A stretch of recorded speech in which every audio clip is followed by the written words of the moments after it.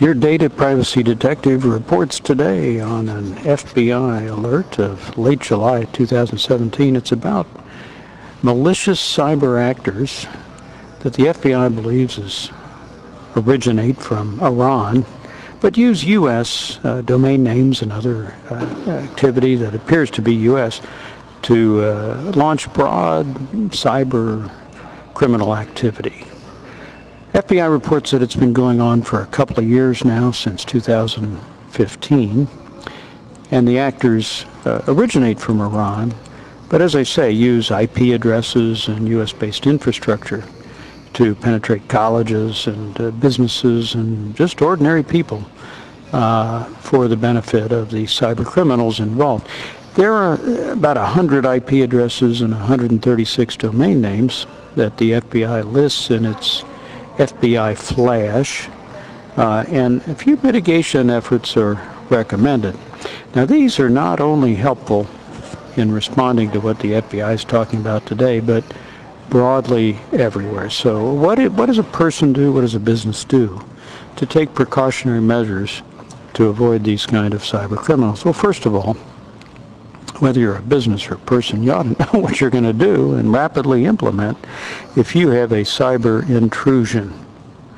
So come up with an incident response plan of some sort. For businesses, they have to be elaborate. For individuals, they can be simple but informed. Then you have to patch systems for critical vulnerabilities. And there are a whole variety of malware and other providers, but they're getting increasingly sophisticated and beyond the beginnings of the protective service providers that have been around a long time. Then you have to scrutinize the links that are in any email that you get. And don't open an attachment in an unsolicited email. Just don't do that, generally speaking, if you want to protect your data and your site that you're using for the internet. And then you have to implement whitelisting. Application whitelisting, if you want to be secure, that blocks the execution of malware, or at least tries to block execution of files from the temp directories where most malware attempts execute from. All good advice from the FBI. Now, if you want to sign up for bulletins from the FBI about these matters, just subscribe to CYWATCH, Cywatch, at ic.fbi.gov.